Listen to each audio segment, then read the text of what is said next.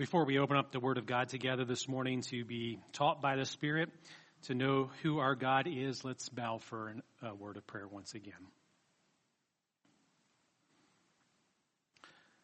Father, we're thankful for life. We're thankful for knowledge and for wisdom. And Father, we thank you for the way in which you have revealed yourself to us through your Scripture. Father, I ask that in these moments that we have, which are short, that you would teach us, that you would continue to mold us and shape us as the potter and we as the clay.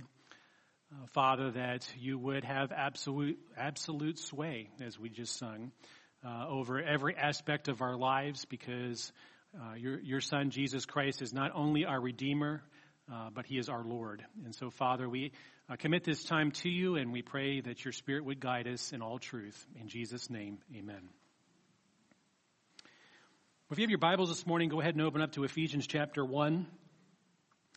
And we're going to be considering the Holy Spirit today, actually for the next 3 Sundays, in relation to God's sovereign plan of salvation. Today marks sermon number 13.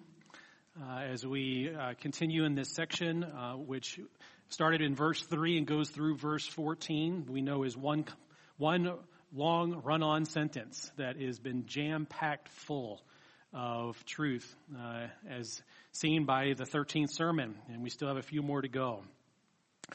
And I'd like to read to you verses 13 and 14 because this sets the stage of where we're going to springboard for the next couple of weeks, where it says, "In him you also, when you heard the word of truth, the gospel of your salvation, and believed in him, were sealed with the promised Holy Spirit, who is the guarantee of our inheritance until we acquire possession of it to the praise of his glory."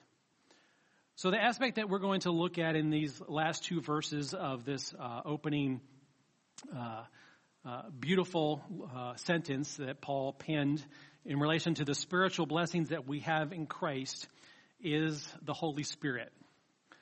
And the thing is, I think to the shame of many Baptist churches, is that we don't speak about the Holy Spirit enough. I won't embarrass anyone and ask them how many sermons they remember that were preached on the Holy Spirit. But the Holy Spirit actually has a very vital role in salvation, probably more than you realize. And that's why it's going to take me 3 weeks to speak to all of the different things that are a work of the Holy Spirit in salvation. And as you remember at the very beginning of this section, when we gave an overview of verses 3 through 14, you remember one of the things that I showed to you was the fact that there is a Trinitarian view of this section of Scripture. And the Trinity is God the Father, God the Son, and God the Holy Spirit. And this plan of salvation that God had from before the foundation of the world, before time began, involved the entire Godhead. And we've seen in verses 3 to 6 that the blessing of salvation that originates in the Father, that becomes ours in the Son, as we looked at verses 6 through 12. And these last 2 verses, verses 13 and 14, are the blessing of salvation being realized through the Spirit. And so what we're going to do is actually not even speak to the sealing of the Holy Spirit. You'll have to come back next week for that. Or the guarantee of that inheritance. Because what I want to do is I want to share with you what the Holy Spirit does in salvation. Because once you begin to realize what the Holy Spirit does, it helps you see that the Godhead is involved in salvation. And so permit me for a few moments this morning to speak about the Trinity itself. Because the Trinity is a biblical doctrine where God has revealed himself as the one true God. God is not 3 gods in one. He is one God in 3 persons. So we see that revealed in the Scripture that God exists as 3 co-eternal, co-equal persons as one God. Okay? And so this doctrine of the Trinity is important for us because each person within the Trinity has a role in salvation, has a role in everything that pertains to life and godliness and things yet to come. And so as we think about the Godhead, you need to remember that there are different roles. And the Spirit has a different role than the Father and Son in salvation, and actually has quite a profound role. In the Gospel of John, chapter 14, verse 26, it says this about the Spirit. It says, "But the Helper, the Holy Spirit, whom the Father will send in my name," and that's Jesus speaking, "he will teach you all things and bring to your remembrance all that I have said to you." So right there in John 14:26, you see the cohesiveness of the Godhead. The Spirit's not off doing his thing. The Son is not doing his thing, and the Father doing his thing, and them not communicating as the one true God with one another in relation to salvation. There is cohesiveness. Everything that the Spirit, the Son, and the Father do all work together for our good, and work together in relation to this beautiful salvation that we have in Jesus Christ. So much so that it says the Spirit will teach us all things, which is an aspect of what the Spirit does as he indwells us. But he will bring back to remembrance all that I have said to you. So everything that Jesus taught, every principle, every precept, everything that he communicated as the Son of God in flesh as he walked on the earth some 2 millennia ago, is exactly the same thing that the Spirit is going to teach you. Because it's the truth, because it's absolute. Time does not change it. People cannot change it, because it's God's plan before the foundation of the world. And so something you need to understand about the Holy Spirit, because there is a lot of confusion in what I will consider Christian, in quotes, churches. Because there's a lot of misinformation, misapplying, and a misunderstanding of who the Holy Spirit is. So let me begin by telling you that the Holy Spirit is not, and I repeat, is not an emanation or a force or a manifestation. Okay? He's not some spirit like you would think of spirit when you think of maybe Casper the Ghost or something of that sort in a spiritual realm. Okay? This is the Holy Spirit of God. The Holy Spirit himself is God. He is not a manifestation, because there are those that claim to be Christians that will tell you that, well, God manifested himself in the Old Testament as God the Father. And then in New Testament times, God manifested himself in Jesus. And today, God manifests himself as the Holy Spirit. Well, that is a false understanding and a false doctrine of God, because God is not divided that way. And God revealed himself even from the very beginning in the book of Genesis, even showing us of things that would come as Jesus himself would actually come on the scene. Identifying himself as one God in 3 persons, each with their own specific role. So don't confuse and don't use man's understanding of what he defines as spirit to think that the Holy Spirit is some emanation or some force that can, be greater or lesser depending upon, a given day or a given set of circumstances. The Holy Spirit is God. And he is also an independent person within that Godhead. So the Spirit is not the Son, and the Spirit is not the Father. They each are distinct persons within the one true Godhead. And sometimes it's hard for us to wrap our minds around that, but it's important for you to understand that the Spirit is a person. You should never say it in relation to the Spirit. He, because he is God. And you need to know that. You need to have that as a lens through which you're going to look at everything that we're going to talk about today and the next 2 Sundays. So with that, let's go ahead and jump right in. And we're going to be bouncing around a little bit this morning. You don't have to stay there in Ephesians 1 because, as I told you, we're going to talk about the sealing of the Holy Spirit and him as the guarantee of our inheritance next Sunday. But I want to begin by talking about the work of the Holy Spirit in salvation as the initiator or the one who regenerates, or the regenerating work of the Spirit. So what is regeneration? Well, something that the Spirit does is he is the one who provides spiritual rebirth. That's what regeneration is by definition, spiritual rebirth. I like what the Puritan John Flavel said many years ago in relation to the Holy Spirit. He says, as the blood of Christ is the foundation of all merit, which we know that to be true because we just got done talking about Jesus Christ, that everything we have in relation to salvation is based in his merit alone, what he accomplished on Calvary, the fact that he is the Redeemer, that salvation is in him alone, that there is no other name under heaven by which men can be saved. He is the foundation of all merit because we cannot earn our salvation by doing good works, as it tells us later in the book of Ephesians. So he says, as the blood of Christ is the foundation of all merit, so the Holy Spirit is the foundation of all spiritual life. And until he quickens us, imparts the principle of divine life to our souls, we can put forth no vital act of faith to lay hold of Jesus.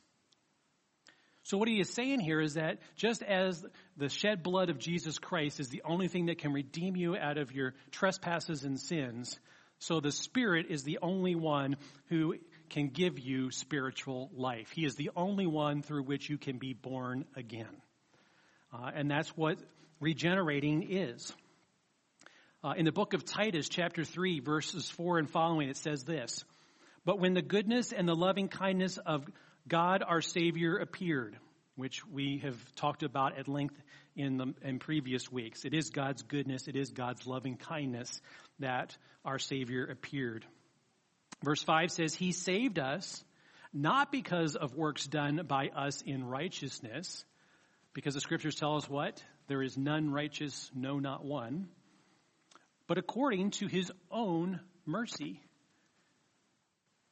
by the washing of regeneration and renewal of the Holy Spirit, whom he poured out on us richly through Jesus Christ, our Savior, so that being justified or being declared righteous by God is by his grace, that we might become heirs according to the hope of eternal life." So even there you see the cohesiveness of the Godhead. You see that the Father, Son, and Holy Spirit are united in what salvation is and through whom it comes and how it begins and how it ends. Because salvation belongs to God. It is a complete, decreed package or plan of salvation. The same biblical truth as is seen in Jesus' interaction with Nicodemus, the Pharisee. And so turn over to John chapter 3. This is important for you to see because this gives us another picture of this regenerating work of the Holy Spirit. John chapter 3. I'd like to begin by reading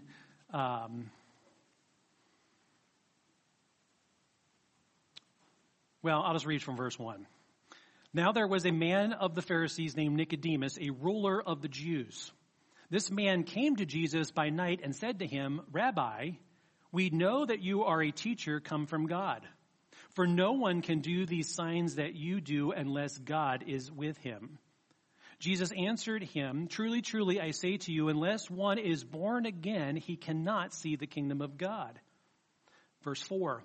Nicodemus said to him, 'How can a man be born when he is old? Can he enter a second time in his mother's womb and be born?'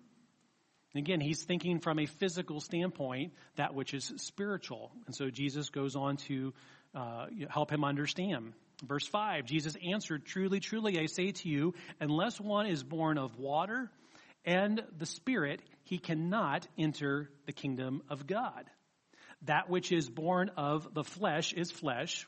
Okay, so there you have physical birth. Flesh is flesh. You all came from a physical mother, and you were all woven by the hand of God in that womb from the moment of conception. And he goes on to say, "And that which is born of the Spirit is spirit." So Jesus is differentiating between physical birth and spiritual birth. And he goes on to finish by saying, "Do not marvel that I say to you, you must be born again." So is Jesus saying being born again physically? No. But the picture of what we see here is a picture of what needs to happen in relation to spiritual things, is that we need to be born again.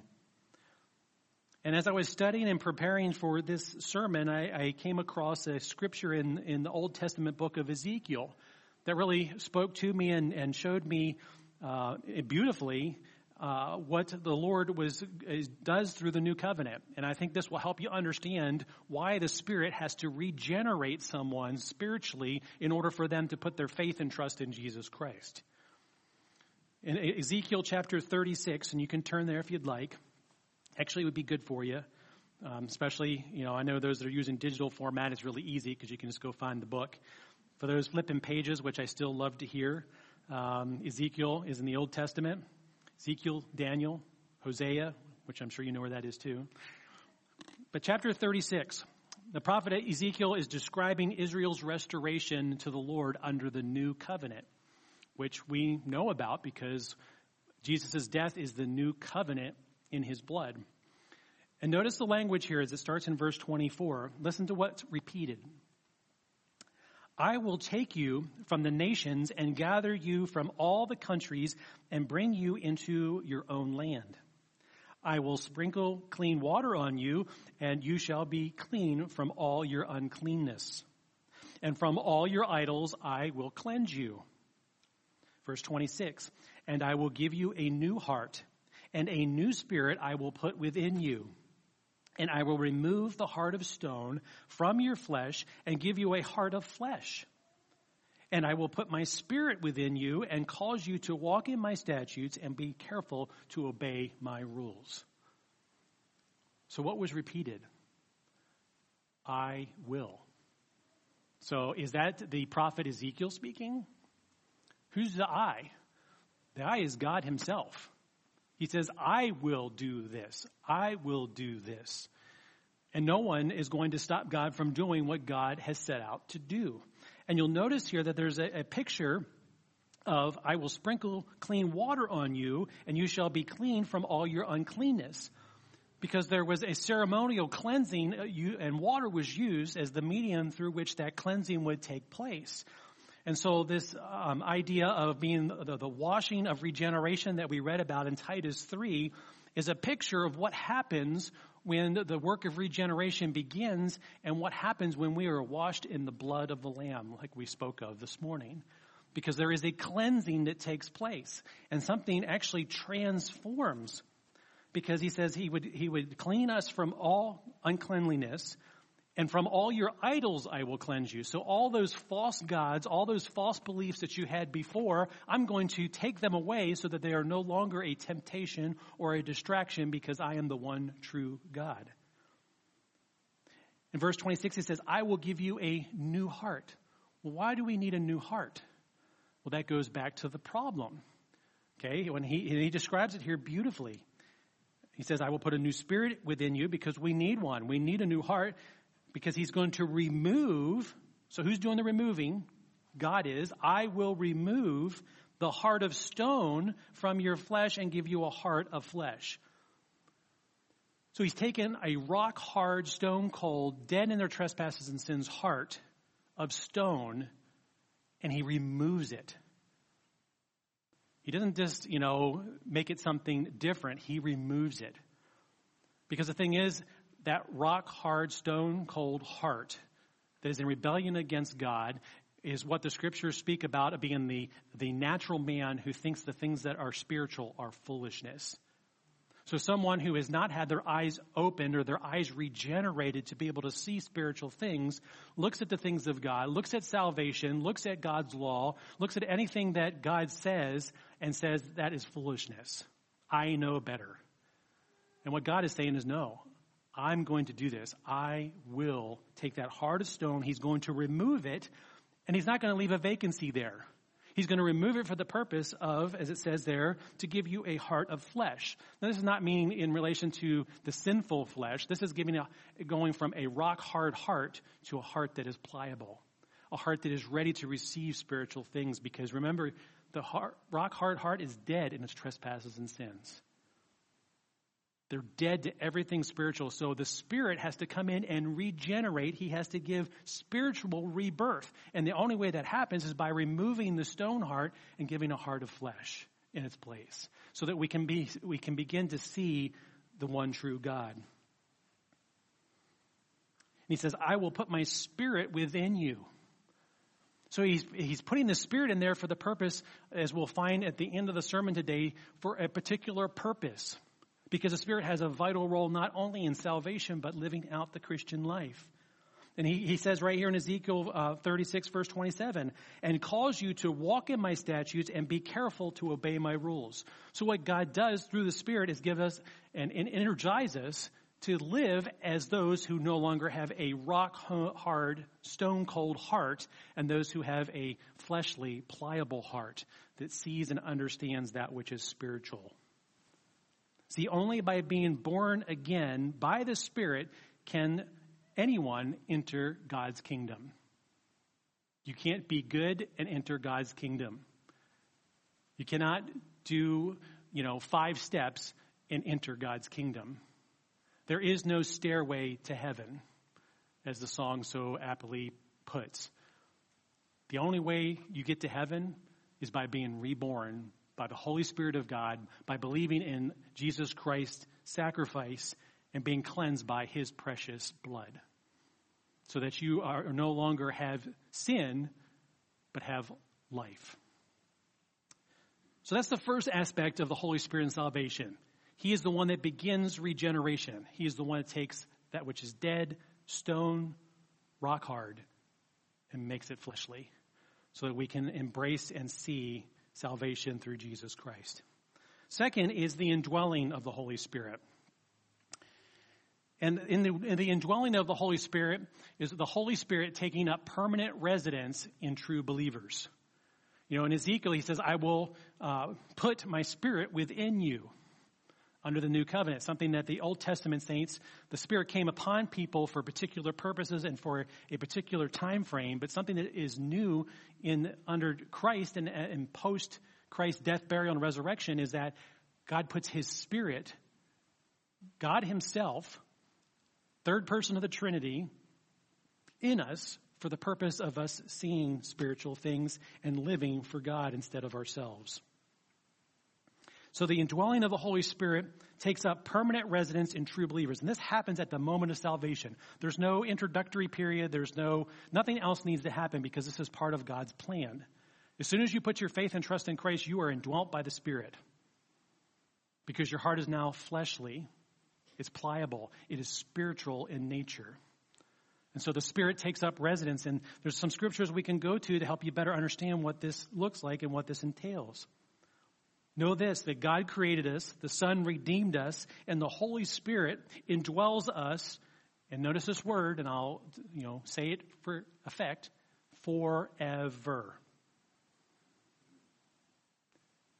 It's not for a short period of time. It's not based on whether or not you want God or not later on. Because remember, God's the one doing this work.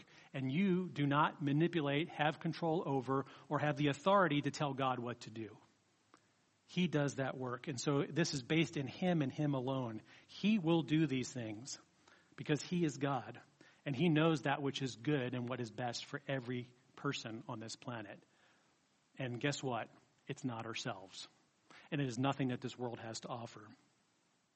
The Gospel of John chapter 14 verses 15 through 17 says, if you love me, you will keep my commandments, and I will ask the Father, Jesus speaking, and he will give you another helper to be with you forever.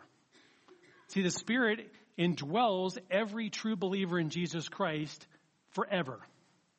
Because part of what we'll find out next time is that the Spirit is the seal. He is the guarantee of our salvation. And so the Spirit doesn't just come for a portion of time or doesn't come because of your initial excitement in who God is. It's because God has done a great work of taking that which is stone, removing it out because it needed to come out, and putting in its place something that can see and understand who God is.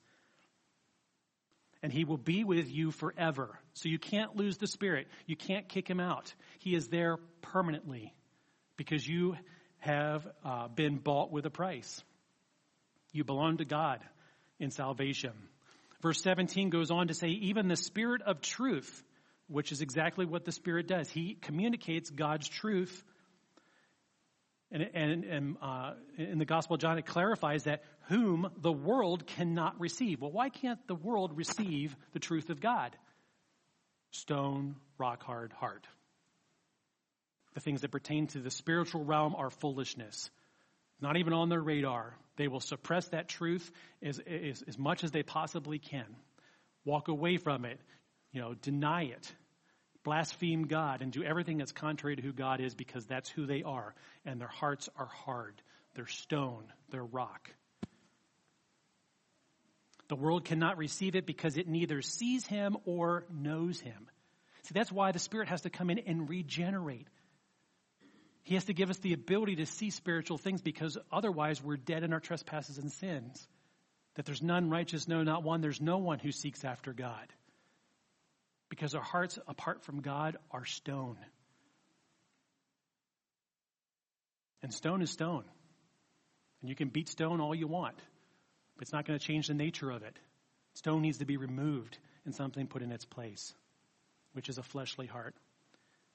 You know him, for he dwells with you and will be in you. No clarifiers, no conditions. This is a matter of fact. So every believer, everyone who has trusted Jesus Christ as their Savior, everyone who has embraced the blood of Christ, that blood has washed you clean so that you're no longer sinful, but in God's eyes you are 100% righteous because you've been clothed in Christ's righteousness. He is the one upon whose merit you are qualified as acceptable to God. He will dwell with you and will be in you. Some other things to consider scripturally in relation to the Holy Spirit and his indwelling is that he is the one who is called the promised helper. It says that in John 14, where he says that he will give you another helper, capital H in your text, to be with you forever. Well, a couple of chapters later, I guess actually one chapter later, in chapter 15, verse 26 of John, it says, "But when the helper comes, whom I will send to you from the Father, the Spirit of truth," again, because the Spirit is telling you how they are. He is showing you spiritual truth. "Who proceeds from the Father, he will bear witness about me." So do you see the cohesiveness coming here? Again, the Spirit is not going to tell you anything contrary to who God is, because he is God and he's going to tell you the truth, which is absolute. Truth is not subjective to the individual. Because once something becomes subjective to an individual, then it's your opinion. It's not the truth. And there is absolute truth because our God is absolute and over everything. Luke chapter 24, verse 49. Just before Jesus ascended into heaven, listen to what he says to the disciples. "And behold, I am sending the promise of my Father upon you." Well, what is the promise of the Father upon them? Well, guess what? It's the Holy Spirit, the helper, who is the promised helper. He tells them, "But stay in the city until you are clothed with power from on high." See, God sends the Spirit as the seal, as the guarantee, as the helper, as the one who regenerates and indwells every true believer in Jesus Christ, who realizes they cannot save themselves and that only God can save. It is power from on high because it is spiritual in nature. Stone does not comprehend it. Fleshly heart does. And I like what Jeremy Taylor, who was a cleric in the Church of England, he said this in relation to the Spirit as the helper. And this is key even for those that, are going through the things that we face every day in the Christian life, let alone what's going on in our country and the turmoil that we're facing. He says, "It is impossible for that man to despair who remembers that his helper is omnipotent." See, whether you believe it or not, every believer here today, you have the indwelling Holy Spirit, which is God. He is not an emanation. He is not a force. He is not a manifestation of God. He is God. And God dwells in every believer. And the thing is, if you have the power of Almighty God dwelling in you, in the person of the Holy Spirit, then it is impossible for you to despair. Why is that? Because you have the hope of salvation. You have the truth that only God can give you. Because you no longer have a stone heart, you have a fleshly heart. You can see and understand, and it is impossible for you to despair because you remember that the Helper, the Holy Spirit, is all-powerful. So it doesn't matter what you face, no matter how you stumbled, how you fell, the power of God saves, but the power of God keeps as well. Because it's almighty power. And you cannot, in your finite power, outpower the almighty God. Paul gives us another word picture of what the believer's body is likened to in 1 Corinthians chapter 6. Because he says the believer's body is likened to a temple where the Holy Spirit resides. Okay, well, temple was for, the children of Israel to go to where God would meet them and worship with them. Well, see, we don't have to go somewhere to meet with God any longer because we have the Spirit of the living God within us.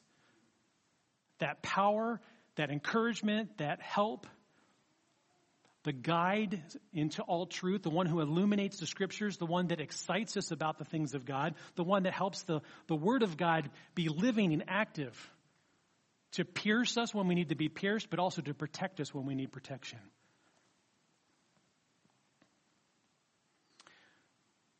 In 1 Corinthians 6, Paul, he's instructing the believers in Corinth to flee from sexual immorality. And this is what he says there in verses 19 and 20. He says, "Or do you not know that your body is a temple of the Holy Spirit within you, whom you have from God?" So who does the Holy Spirit come from? God. Who is the Holy Spirit? God. And where is he? Within you, because God gave him to you. You are not your own, for you have been bought with a price, so glorify God in your body. So the principle here is in relation to sexual immorality, things that we would do. And as you look at our culture today, our world is rampant with sexual immorality. Men and women and children have become sex objects because of sinful, rock-hard hearts that don't understand that they are created in the image of God. It is God that weaves them in the womb, so that they are not a choice, they are a creation of God. So he says, remember, you've been bought with a price. You're not your own, because what happened? The stone heart was removed and the fleshly heart was put in its place. You have been paid for by the blood of Christ, so that you're no longer, your own person who goes and does your own thing, which is really even a non-truth as well, because everyone, everywhere, from all of time will have to answer to God. There will be a final judgment.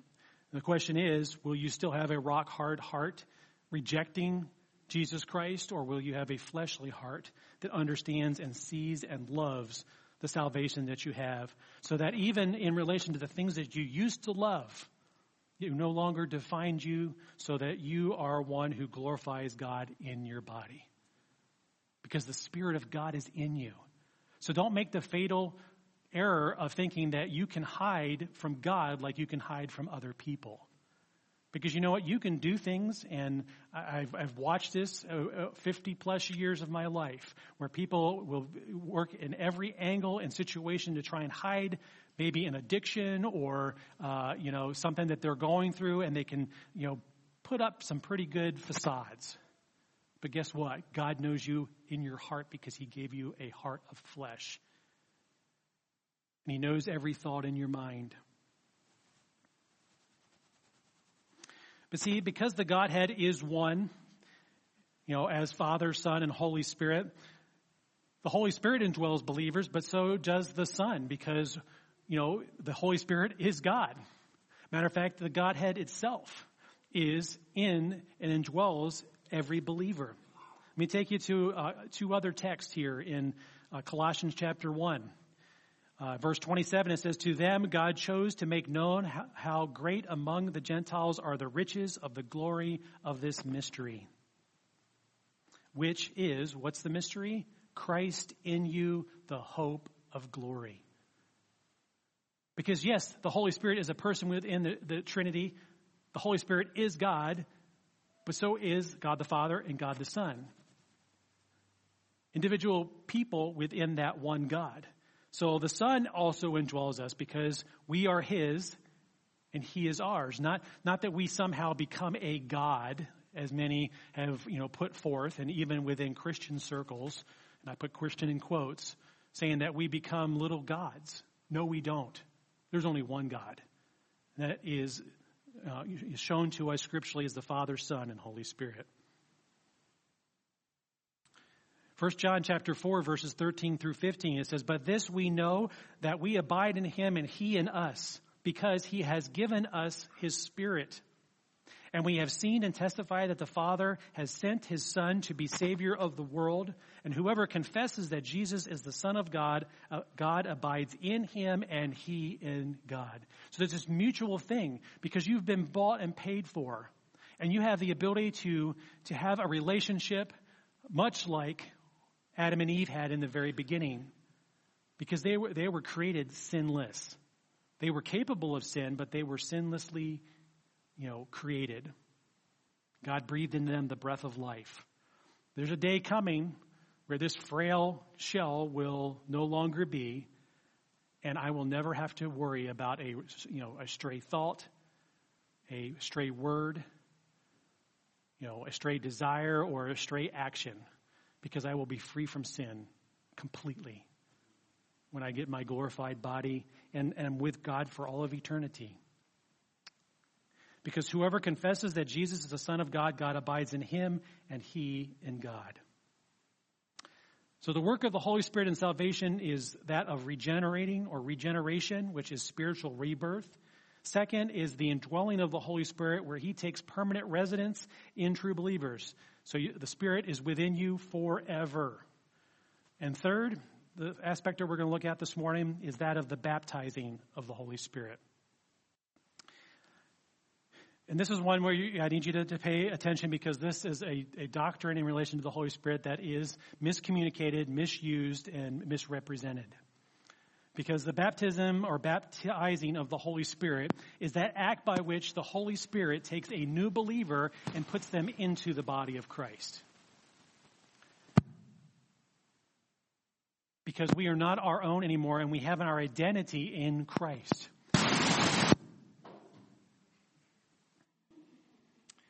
God's breaking in with a special announcement for you, so pay attention. Baptizing of the Holy Spirit is placing a new believer into the body of Christ. So let me tell you what it's not. The baptizing of the Holy Spirit is not what the Bible proclaims in relation to baptism, or what we call believers' baptism. Because baptism is not necessary for salvation. You do not need to be baptized in order to be saved, because baptism is an outward response, an outward act of what has already transpired within.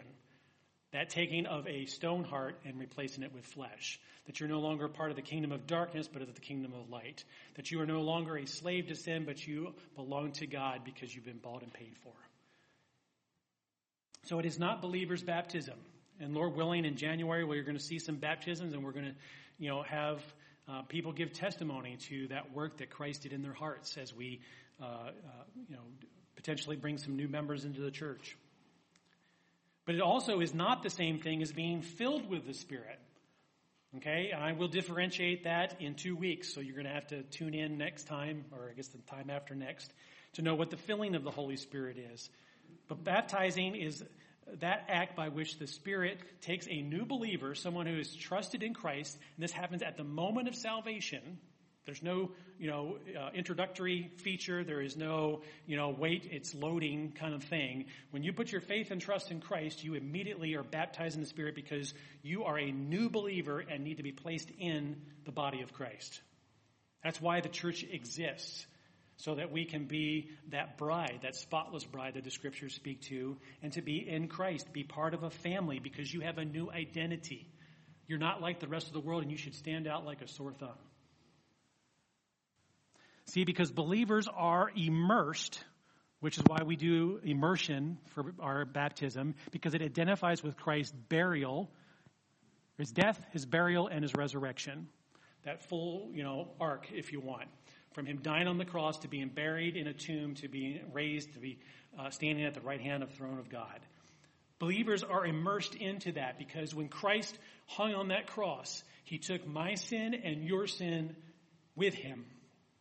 So that when his blood is applied to us, when we trust him as Savior, we are washed clean.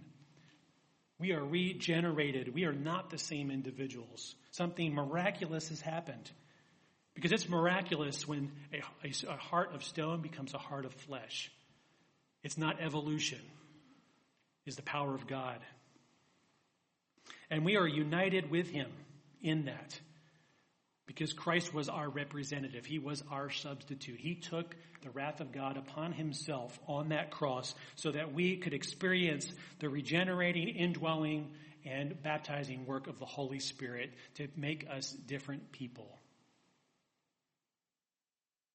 Paul in Ephesians, later on in the book, we'll get to it at some point. Chapter 4 seems a long ways off. But verses 4 to 6 says, there is one body and one Spirit, just as you were called to one hope that belongs to your call. One Lord, one faith, one baptism, one God and Father of all, who is over all and through all and in all. Because he is Almighty God. So everything that happens is through him. Nothing exists on its own. He is the one that gives power to everything. The reason that the sun rose today is because of the power of God. The reason that you're here today is the power of God. The reason that you're breathing right now, hopefully not sleeping right now, is the power of God. But you notice that word that's repeated? One body, one Spirit, one hope, one Lord, one faith, one baptism, one God, who is over all, sovereignty, through all, so providentially working, and in all. So there is nothing that happens outside of his purview. His will is being accomplished everywhere, whether we see it or not. In 1 Corinthians chapter 12, Paul restates this same truth. He says, for just as the body is one and has many members, all the members of the body, though many, are one body. Makes sense, right? This is one body.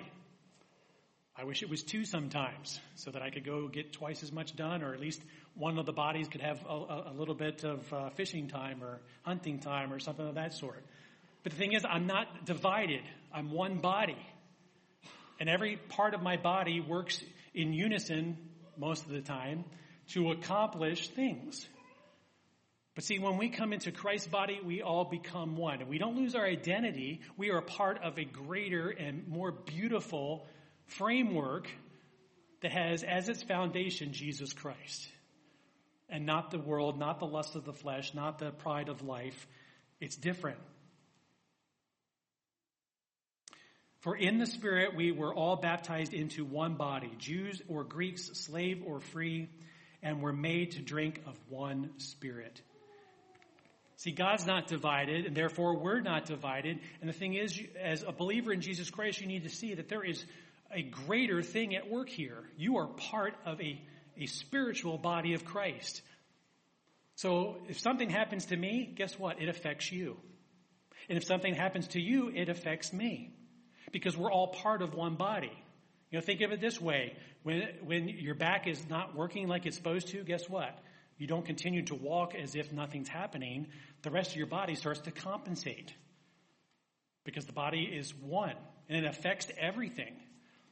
So just as it is with the body of Christ, we are one body because we've been baptized into one body as a new believer and because of the work of the Spirit in us. So how should this inform our lives today? And I'll close with this. Because this is the application part.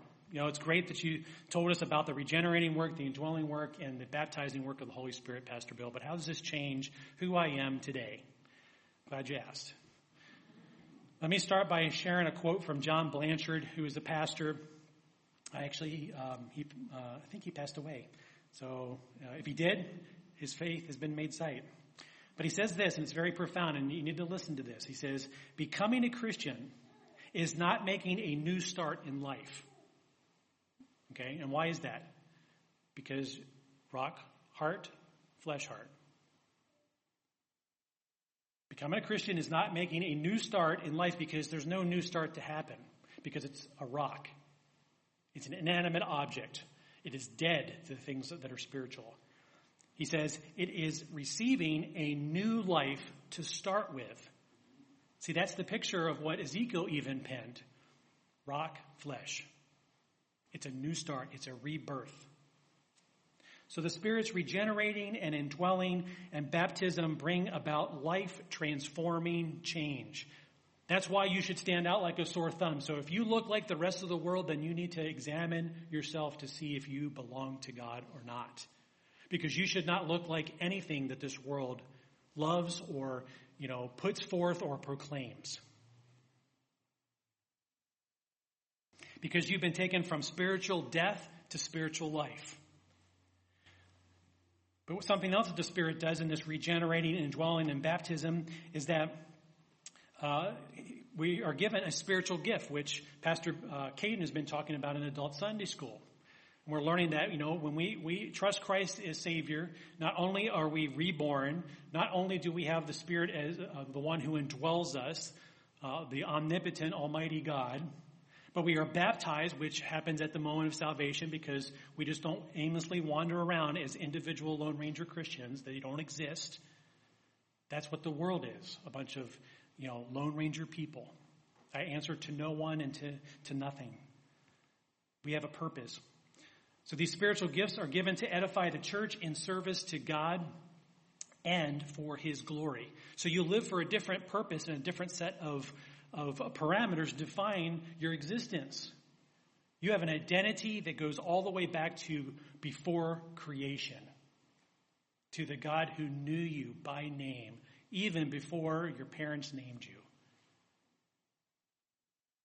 The Spirit also illuminates the Scriptures themselves, because otherwise this just becomes a textbook. This is not a textbook. This is the living, active Word of God. And what the Spirit does that natural man can do, because a natural man apart from God can read the Bible. And you know what his conclusion will be? Apart from God, is that it's nonsense. It's foolishness. Maybe they're wise sayings. Maybe they're not. But someone who's been regenerated by the Spirit looks at the Word of God, and it excites them. They can't get enough of the Word of God. They thirst after the Word of God in such a way that they never have that thirst quenched, because the more that you thirst, the more you're into the Word of God, guess what? You'll thirst more. You can't get enough. That's what you see in a new believer, because their lives have been transformed. They're not the same.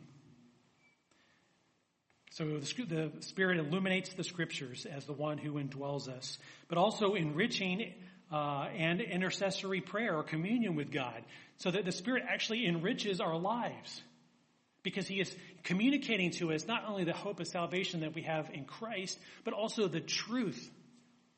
And what does it say in the Scriptures? The truth will do what?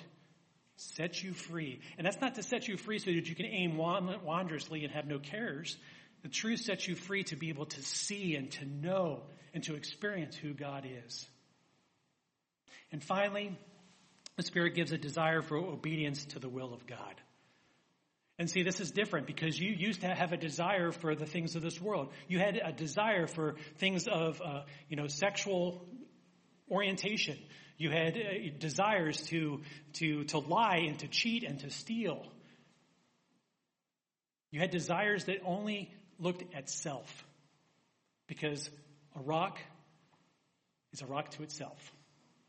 But a fleshly heart, a heart that has been, regenerated by the Spirit, has the ability to see and to ponder and to desire something that they could not do because they were a rock. That's why it had to be removed. Spiritual surgery took place because you were spiritually dead. You needed a heart transplant. And so He gives you a desire for the obedience to the will of God. You have a desire to obey God as opposed to disobey Him.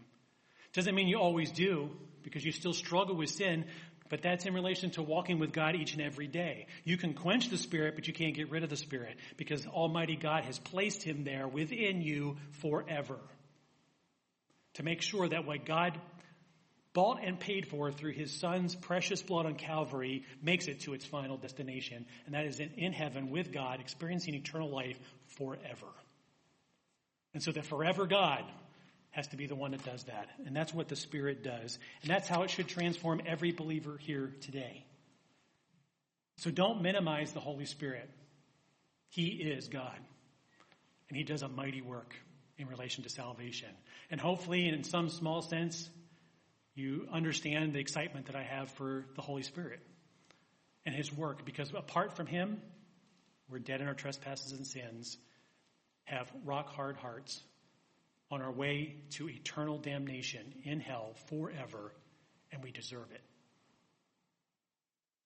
But that's why salvation is so precious, and why the blood of Christ cleanses us from all unrighteousness. Let's bow for a closing word of prayer. Father, we've taken in a lot of biblical truth this morning, and I pray that you, through your Spirit, would help each believer here today to understand it, to appreciate it, to see that your Holy Spirit, who is God, has a vital role to play in your sovereign plan of salvation. That he regenerates us to be able to see spiritual things and to embrace the gift of faith, because we are saved by grace through faith and not of ourselves, not of our works, because you give it to us as a gift. You said, I will. And so, Father, Lord, I pray for each believer that they would live empowered by the Holy Spirit, that they would not despair because they remember that the omnipotent helper is within them. We pray these things in Jesus' name. Amen.